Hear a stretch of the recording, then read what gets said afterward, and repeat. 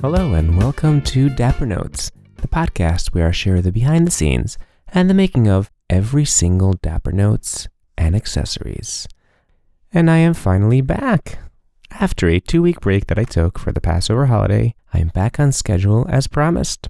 For anyone who took advantage of the sale that I had running over the Passover break, thank you very much.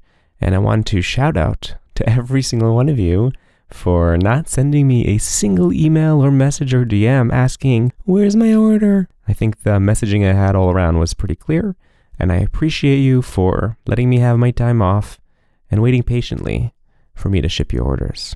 In this episode, I'm going to talk about making the third Bookhead Club edition notebook called Lucy and Matan. The story for this one, I'm afraid, is fairly simple. There weren't too many adventures or challenges, but there are some interesting things that I can tell you about how I made it and why I chose the design that I came up with.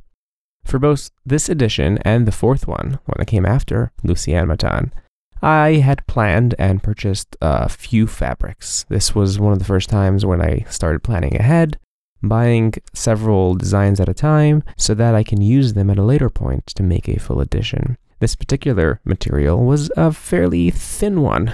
I like the design of it, I like how it looked, I like the pattern, I like the color, and I had no idea if I could really make a solid, proper notebook cover with the thin fabric. And my experimentations at first were not so great. The glue was seeping through as I had thought it would, but after playing around a bit, I figured out that if I don't use any water on the brush, generally I would wet the brush a bit when I'm applying glue to the book cloth so that I can spread more evenly. So in this case, if I did not add any water to the brush, it didn't let it seep through when the fabric was put onto the book cloth. And if I used a relatively thin layer of glue, then it stuck properly and it did not seep through and everything turned out pretty fine. The color scheme is related to the name of this edition. I named it in honor of two very close friends, Lucy and Matan. Matan has two siblings, and when he was growing up, their mother chose a color for every one of the children.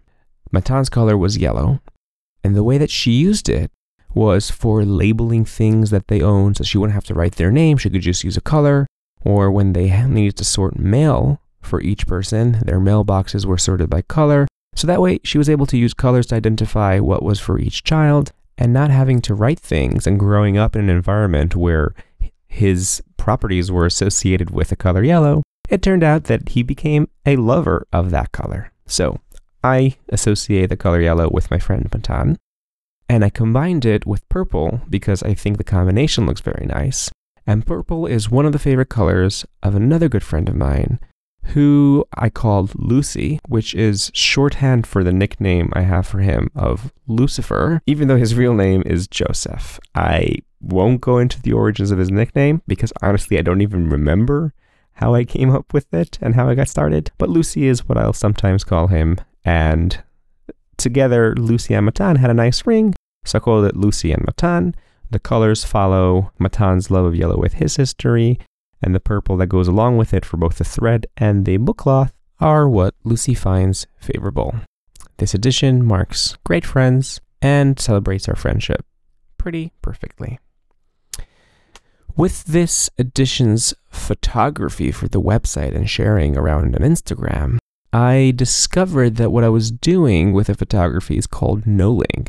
That is where you arrange objects generally in 90-degree angles, and when they're arranged perfectly, people find it very satisfying. I've been doing it from the start when I was photographing Dapper Notes, but I had no idea that that was in fact what I was doing. And when somebody pointed me to that word, I discovered a whole new world. You'll find that the photography of products from this edition moving forward defines itself in a pretty unique style. At first, it was a bit loose, it wasn't really arranged too thoughtfully, and it wasn't all in these perfect angles. But starting here, when I realized there was a method to this madness, you'll find that this follows through all the way until today. I continue doing this because I like the way it looks, and I also, of course, like the consistency between all the products when they're presented on the website, side by side. That is it for this edition of Lucy and Matan. So far, this has been the shortest episode, relatively uneventful. The next episode will have a bit more to talk about, where I discuss Puerto Plata.